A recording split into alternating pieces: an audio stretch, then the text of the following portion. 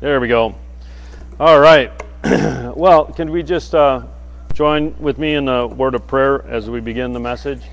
Father, we thank you for your grace. We thank you that you always come to church. Jesus, when we come, we know for certain that you'll be here because you promise that you're in their midst when we gather together in your name. And Lord, I just pray that you'd help me communicate what you put on my heart in the way that makes sense, that's understandable, and is helpful for everyone here. In Jesus' name, amen. So I'm teaching on giving, on Thanksgiving, and I spent a whole week on the first week on gratitude and really thankfulness and how that's related to generosity and how they both interact. And it went more into depth last week. Bless you. I'm sorry. I know, that's what happens when you talk about money.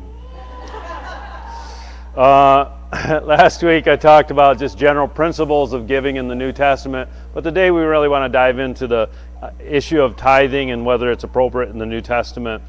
Our understanding, though, is that the whole series is based on that gratitude, having thankfulness in your heart. It's a heart motivation, positions you as an individual, positions us to receive from God and from others. And so if you're really full of gratitude, if you're really thankful in your heart, you're in the right place that God can just pour out blessing on you, but you'll also find favor from everyone else.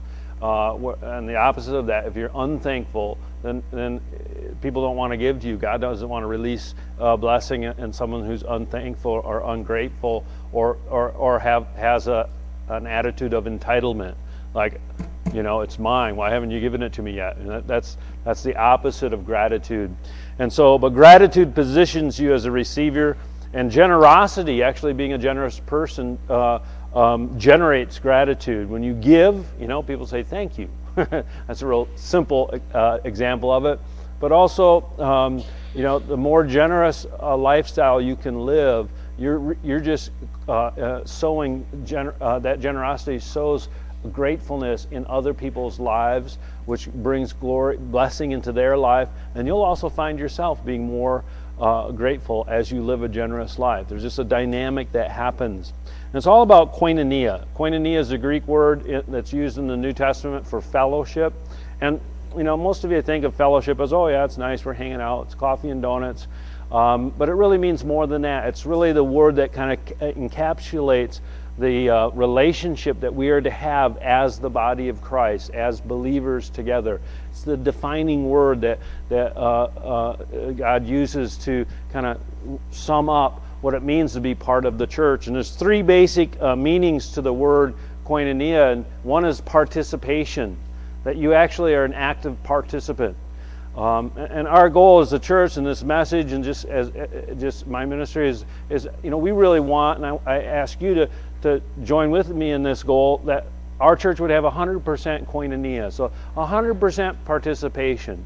It's great for people to come and guests that come just maybe they're in town or they're looking for a new church. They visit, they show up for a service or two. But when you become a member, you become joined, then you participate. And that means you get more out of it because you're a participant and not just an observer. The second part of koinonia is intimacy. And so I think fellowship often could be translated in the New Testament friendship. It's intimacy, it's relationship, that we actually we're doing life together. And that's such an important part of understanding that church is not just a place you go to hear teaching, but you're a group of people that you're doing life together. And a call to intimacy. And the last one is contribution, which literally means financial donations, a collection, as exhibiting an embodiment and proof of fellowship. In other words, putting the money, money where your mouth is. It's not just saying you have a relationship, but it's a demonstration of the relationship. But everyone has a part to share, and everyone has something to give. And everyone has the aspect of love and relationship. So I want 100%, everyone being involved in all three aspects of koinonia is the goal. So this message is really going to be more of a teaching. I just hope to cover some scriptures, kind of explain to you some of these scriptures, maybe a little different than what I normally do. I don't know if I'm a preacher or teacher. I don't know anymore. I feel I like to preach more than teach, but I used to be a good teacher. All right. So one of the ways to understand something in Scripture, principle of Bible study, is the first mention. Okay, so if you want to research a topic in the Bible, find where it's mentioned first. And almost, not every time, but most times, especially significant ideas, there's a big revelation attached to the first mention. And so when you find where the first place is mentioned in Scripture, it kind of lays the foundation for everything else that's revealed in Scripture on that topic. So the first time tithe is mentioned in the Bible is in Genesis 14, 18 through 20. Tithe, by the way, means 10%. Simple, that's all it means, is 10%, a tenth. So in Genesis 14, 18 through 20, we're just going to read this. This is Abraham had just fought a war. He had taken his little private army. Wouldn't it be great to have a private army? Cool. Huh? Yeah, that's true. I guess it's good not to have a. It means we don't need one. So he took his army and fought some kings and won. And in those days, when you won a war, you took everything back with you. You took all the spoils of war. And he was returning from this conquest, and Melchizedek, this is verse 18, then Melchizedek, king of Salem, brought out bread and wine. He was the priest of God Most High. And he blessed him and said, Blessed be Abram of God Most High, possessor of heaven and earth. And blessed be God Most High, who has delivered your enemies into your hand. And he, Abraham, gave him, because Melchizedek, a tithe of all. Wow. So here's an interaction between this mysterious figure in the Old Testament, only mentioned a few times, Melchizedek, and Abraham, who is the father of faith, but also the father of the entire nation of Israel. All Jews look to Abraham as the founding father. This happened about 430 years before Moses, and before the giving of the Mosaic Law, or the Old Testament, as we call it. All right? And one of the interesting things is that a lot of people misunderstand tithing is that they think it was part of the law. And although it is in the law, it predates the law by 430 years. Right? It was a practice that was already established long before it became an aspect of the Old Testament Mosaic Law. So let's jump into the New Testament and read and get an understanding from the New Testament about this interaction. So we're going to go to Hebrews chapter 5, 5 and 6, verse 5 and 6, chapter 5, verse 5. Now, one thing you need to know also is that the book of Hebrews was written to the Hebrews. Tricky, isn't it? Well, who are the Hebrews? Hebrews are people that speak Hebrew. All right? And those would be what we normally call the Jewish people, the Jewish nation. And so the whole book of the Hebrews was written to Hebrews, people that grew up and were part of that culture that lived out the Old Testament, that had the sacrifices and Moses and the law and went to the temple and all that. And it really is a book that helps us understand how the Old Testament integrates and is fulfilled by the New Testament. That's its primary purpose. Not only helping Jews understand it, but helping you as a Christian now. You have, most of the Bible is that thing called the Old Testament. Does that still apply? Yeah. How? Hebrews, actually the whole of the New Testament explains how it applies, but Hebrews specifically zeroes in on certain issues of the Old Covenant and how it's connected to the New Covenant and how we're supposed to live it out as Christians, as children, as followers of Christ. So we're going to zoom in the book that talks about relating to the Old Covenant to the part that deals with the tithe, and that begins here in verse 5 of chapter 5. It says, "So also Christ did not glorify himself to become high priest, but it was he who said of him," this is he being God, in a prophetic word. He's quoting an Old Testament prophecy concerning the Messiah. "You are my son, today I have begotten you." And he also says in another place, "You are a priest forever, according to the order of Melchizedek." Both of those all cap quotations are are found in the Old Testament, and they were prophecies concerning the Messiah. And the writer of Hebrews is saying, hey, this is fulfilled in the person Jesus Christ. Jesus is now the high priest, not because he was a son of Levi, not because he was a descendant of Levi, which the Levites were the priests in the Old Testament. If you're of the tribe of Levi, you were born a priest, okay? Because all the priests were Levites. Jesus wasn't a Levite, okay? And so his priesthood, he's declared a priest not because he is a Levite, but because of the relationship that he has, that he is declared a son. All right, he's the Son of God, and so his priesthood is based on the fact that he's the son, and the prophetic announcement in the Old Testament that he was going to be a priest, not according to Levi, but according to this other order, Melchizedek.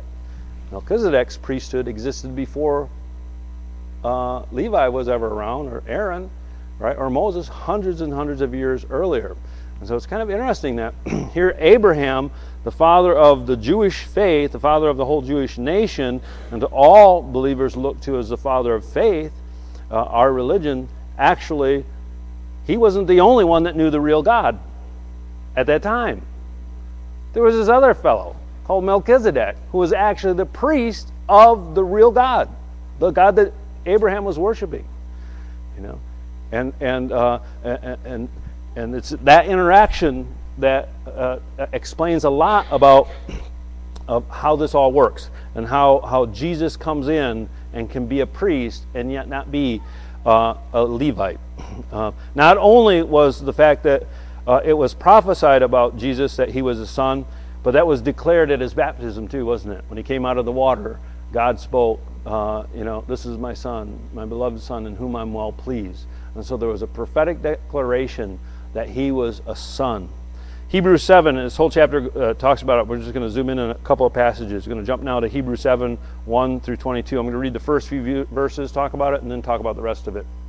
So verse 1 says, for this Melchizedek, so he's going more into depth about the person Melchizedek, king of Salem, priest of the Most High God, who met Abraham returning from the slaughter of the kings and blessed him, to whom also Abraham gave a tenth part of all, first being translated king of righteousness. In other words, is translating who Melchizedek was, king of righteousness, and then also king of Salem, meaning king of peace, without father, without mother, without genealogy, having neither beginning of days nor end of life, but made like the Son of God, remains a priest continually.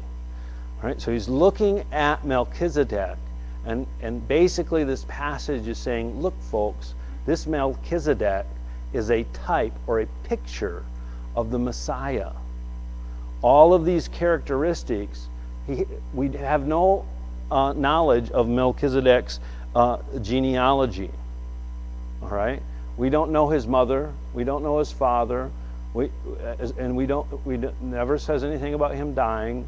So for all practical purposes, he's still alive. Now, from your point of view, that might sound ridiculous, but from the Jewish mindset, knowing the genealogy was everything. Knowing your genealogy determined who you were, what job you had, what position you had amongst all of in the nation. It was extremely important to understand the genealogy. And here's this character that there is no genealogy known of. He just shows up and he's a priest. All right? And he has no mother or father. And he's comparing Melchizedek. He's saying, listen, Melchizedek is actually a type or a picture of Jesus Christ. The word Melchizedek actually means the justifier of those who dwell in him. The literal translation from one source that I read says that that's what that name, in a literal sense, is the justifier of those who dwell in him. Who's that remind you of? Yeah, when we're in Christ, we're justified. We're made right in Christ. He's called the King of Righteousness. He's called the King of Peace. Both of those are titles of Messiah. Salem, King of Salem, is a reference most likely to Jerusalem. So all of these different things are characteristics that are in the Messiah. Now, the one thing we know for certain is that Melchizedek represents Jesus Christ. What we really don't know is if the writer was saying he just represents these characteristics, he was a real person that represented these characteristics, or if he was actually what's called a theophany, which is an appearance of God in bodily form in the Old Testament. And there's a whole number of them. And so this could be, this king of peace could literally have been Jesus meeting Abraham. And whether he was literally or figuratively, it just doesn't matter, because that's the point of the whole passage. Hebrews is telling us what that passage meant in the Old Covenant, what the interaction, why it's in the Bible, why it was recorded, and why it's so significant, is that it was Jesus showing up. And so we're seeing an interaction between Abraham and Jesus. Pretty intense, huh? So verse 4, so now consider how great this man was, to whom even the patriarch Abraham gave a tenth of all the spoils. There's no one greater in the history of the Jewish people than Abraham. He was the founder. He's the one that started the whole thing. All right? But this Melchizedek was greater, to the point where Abraham demonstrated that by giving him a tithe, a tenth of all that he had. And indeed, those who are sons of Levi, all the descendants of Levi, who received the priesthood, have a commandment to receive tithes from the people according to the law, that is, from their brethren, though they have come from the loins of Abraham. But he whose genealogy is not derived from them received tithes from Abraham, and blessed him who had the promises. Now, beyond all contradiction, the lesser is blessed by the better. It's an important part. He's just saying that the lesser is blessed by the better. And so if Melchizedek blessed Abraham, that means that Melchizedek had something that Abraham didn't have. He had something to give him. It's an acknowledgement that Melchizedek, and Abraham tithing to Melchizedek is Abraham demonstrating by a very significant action that he saw Melchizedek as greater than him. All right? It says, it goes on, here mortal men receive tithes, but there he receives them, of whom it is witnessed that he lives. Even Levi, who receives tithes, paid tithes through Abraham, so to speak. For he was still in the loins of his father when Melchizedek met him. Therefore, if perfection were through the Levitical priesthood, for under it the people received the law, what further need was there that another priest should arise according to the order of Melchizedek, and not be called according to the order of Aaron? It says, for the priesthood changed, of necessity there is also a change of the law. For he of whom these things are spoken belongs to another tribe, from which no man has officiated at the altar. For it is evident that our Lord, speaking of Jesus Christ, arose from Judah, of which tribe Moses said nothing concerning the priesthood. And it is yet far more evident if, in the likeness of Melchizedek, there arises another priest, who has come not according to the law of fleshly commandment, but according to the power of an endless life. For he testifies, again, he calls attention, this is the fulfillment of the prophecy of the Old Testament, you are a priest forever, according to the order of Melchizedek. Not a priest for a time, but a priest forever, because he's living the resurrected eternal life.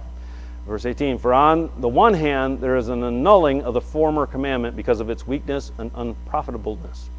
For the law made nothing perfect. On the other hand, there is a bringing in of a better hope, through which we draw near to God, inasmuch as he was not made the priest without an oath. For they who have become priests without an oath, for they, speaking of the Levitical priests, become priests without an oath. They're born into it. But he, Jesus, with an oath by him who said to him, the Lord has sworn and will not relent, you are a priest forever, according to the order of Melchizedek. Now, he's saying this is from God Almighty. It's a declaration. It has more power. By so much more, Jesus has become a surety of a better covenant. Now, I could have just gotten up here and said, you need to pay tithe because the Bible told you so. All right? But I'm trying to teach you a very significant understanding of what the tithe represents so that you do it with purpose and with meaning that it's meant to have. All right? So you understand why we do that. And this passage explains it, but it is a little complicated. And hopefully we'll be able to lead you through it to understand. The primary purpose of this passage is to communicate or to establish that Christ replaces the Levitical priesthood and brings a new covenant. We all agree to that, right? So that's the place, and that's the purpose of the book of Hebrews, is that how Christ fulfills all that was in the old, and he brings in a new covenant. But in this context, it directly addresses the practice of tithing, which was an essential aspect of the old covenant. Everybody that read this book tithed that was just part of their life. It was part of the culture. It was part of the whole system, the economy of the Hebrew nation. And he was explaining that this very important aspect of the culture and how it demonstrates your relationship with God, it has a place in the new covenant, and this is how. So it's talking about Jesus bringing a new covenant, but it's also using the instrument or the dynamic or the object of tithing as a way to explain the transition from old to new. We see a relationship established between Abraham and Melchizedek. All right? Right? Abraham meets Melchizedek. So the main thing, if you don't remember anything else about this message, remember this. Tithing is about relationship. Let's say that together. Tithing is about relationship. That's the bottom line. All right? It's about relationship between Abraham and Melchizedek. In this interaction, this very significant interaction according to the Bible, the tithe was an essential aspect of it. Melchizedek clearly represents Christ. So all these different ways, the author of Hebrews has made that clear. And so, therefore, this is really about the relationship between Abraham and Christ. How did Abraham relate to Christ?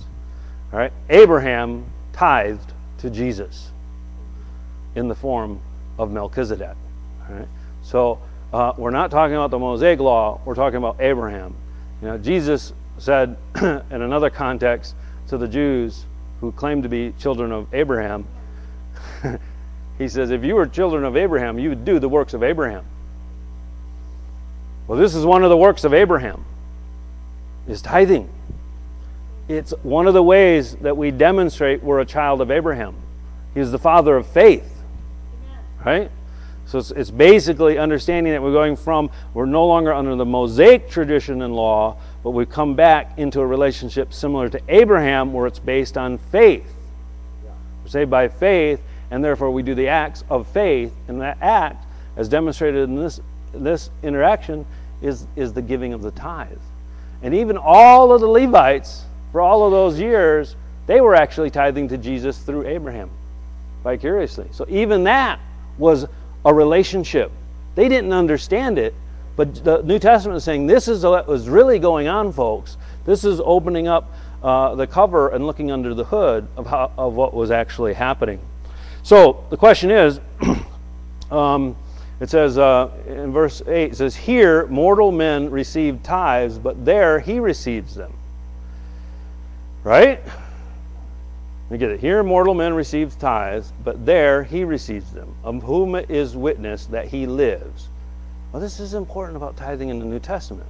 Here is referring to the Mosaic law and tithing to the Levites in that verse. Do you get that? Here, mortal men receive it, mortal men, the Levites, receive the tithe. But there is referring to Abraham and his interaction with Melchizedek, who was a figure of Christ. There, Christ received them. All right? It says, there he receives them, of whom it is a witness that he lives. So the question is, where are we now? Here or there?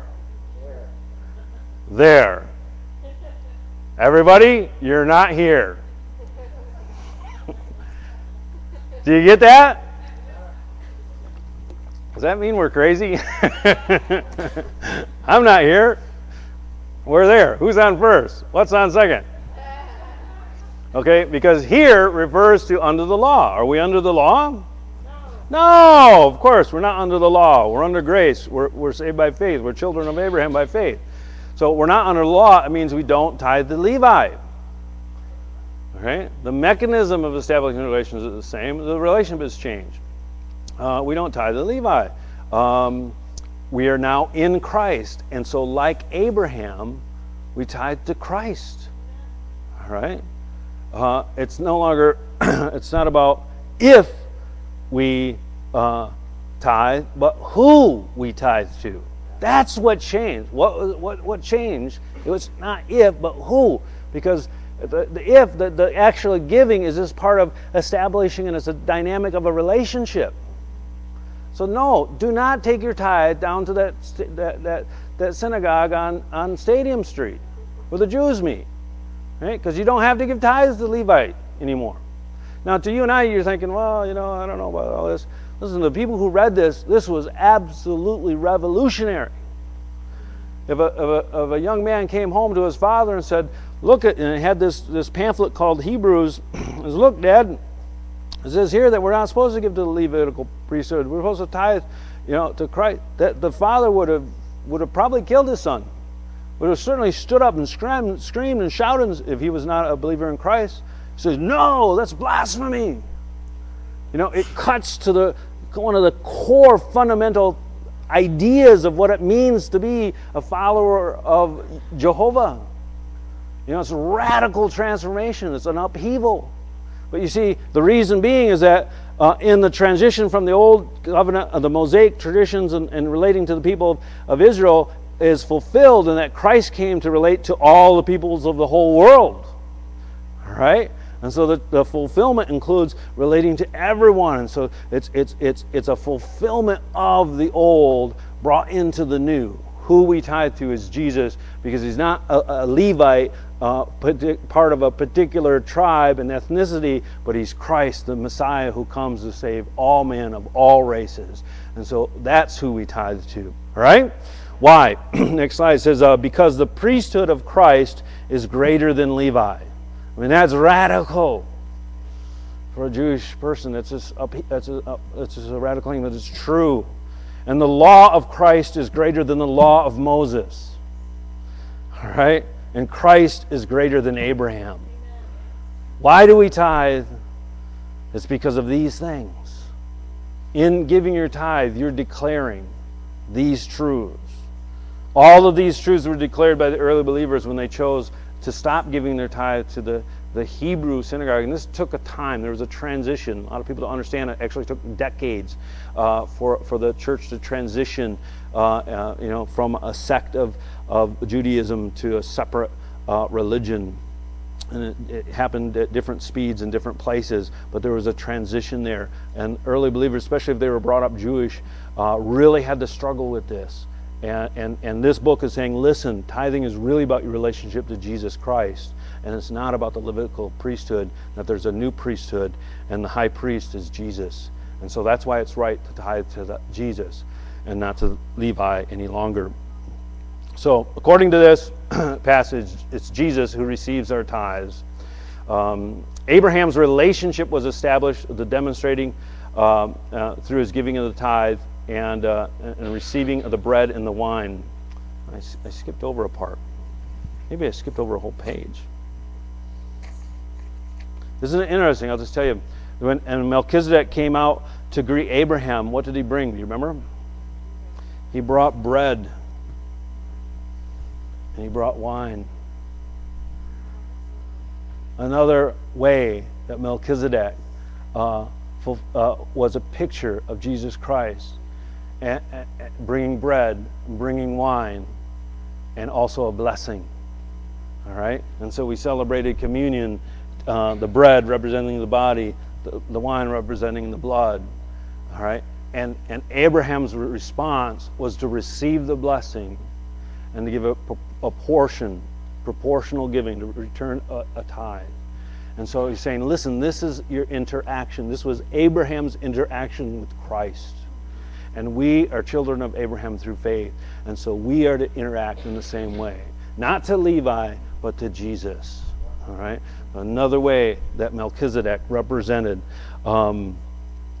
Jesus Christ. The fulfillment is in Jesus Christ, that we now have a relationship with God through faith in Jesus Christ, and therefore we need to do the same acts that Abraham did in receiving the blessing, receiving the bread, receiving the wine, and giving the tithe. Let's see, we no longer come to God through the Levitical priesthood. They functioned as intermediaries, a go-between between the people and God. They needed a priesthood. That's no longer the case. We come as sons and daughters because we're all priests and kings. We're all adopted into the family through Christ, right? And so we don't need intermediaries. So that's a major transformation, again, from the old to the new. And it's actually worked out, or it's demonstrated. One of the ways that that's demonstrated is when you tithe. You're saying you're living in this new covenantal relationship based on faith. And part of it is confession, but the other part is actually tithing. Abraham did it. If you're a child of Abraham, who is the father of faith, then you should too. All right? It's a demonstration of the faith that's in your heart. So in verse 18, it says, "For on the one hand, there is an annulling of the former commandment because of its weakness and unprofitableness, for the law made nothing perfect. On the other hand, there is a bringing in of a better hope through which we draw near to God." So what is annulled? The tithe? No. All right? It's not the tithe that's annulled. It's the Levitical priesthood. We no longer tithe to them. And the law is fulfilled. This is the fulfillment. And the fulfillment is a better hope through which we draw near to God. What's that? It's our relationship with Jesus Christ. So like Abraham, we give to Christ and we receive a blessing in return. So how do you give to Jesus Christ? Well, let me tell you. The church is the body of Christ. Right? The church is the body. The church are the hands of Christ. And this, you want to put something in Christ's hand, you put it in the church's hand. All right? The church functions as the representation of the church. And we are all the church. And this is how it works. When you give to the church, you all benefit. You come and enjoy the blessings, the fellowship. You come and sit in a warm building, and all that is provided. You are coming and eating of the offering that you give by participating and by bringing relationship. It's fulfilling koinonia. And so this is why when the tithe is still a New Testament practice, what has changed is who you give your tithe to. Because the tithe is all about establishing a relationship. And in the New Testament, you establish your relationship with Jesus Christ by giving Jesus in the form of his church, the tithe. It's an act, again, it's an act of living out the covenantal relationship that demonstrates you're in Christ, the justifier, and you're serving the King of Peace and the King of Righteousness. Now, this message wasn't about how a person can afford the tithe, and that's a whole other thing about living, learning how to live financially in a way that enables you to give. 10% is a significant portion of your income, and sometimes you have to deal with debt issues, and you have to deal with budgeting issues, and that's a whole other teaching. We're going to have a class on that, I think in February. On finance. There's lots of resources, we all know that, but the principles of understanding that tithing is about relationship and being in the right relationship is important. Next week I'm going to take some time, we're going to talk a little bit more about giving, and then I'm going to take a time during the sermon time to pray a prayer of forgiveness. One thing I've found that when people realize the significance, or they're ready to accept that, yes, tithing is something I should be doing, but I haven't, there's often guilt and shame or condemnation. And God doesn't want you to be bound by that. And we're just going to break that off and pray a forgiveness prayer and lift that off. I don't want anybody to be operating out of condemnation. Christ has come to make us free.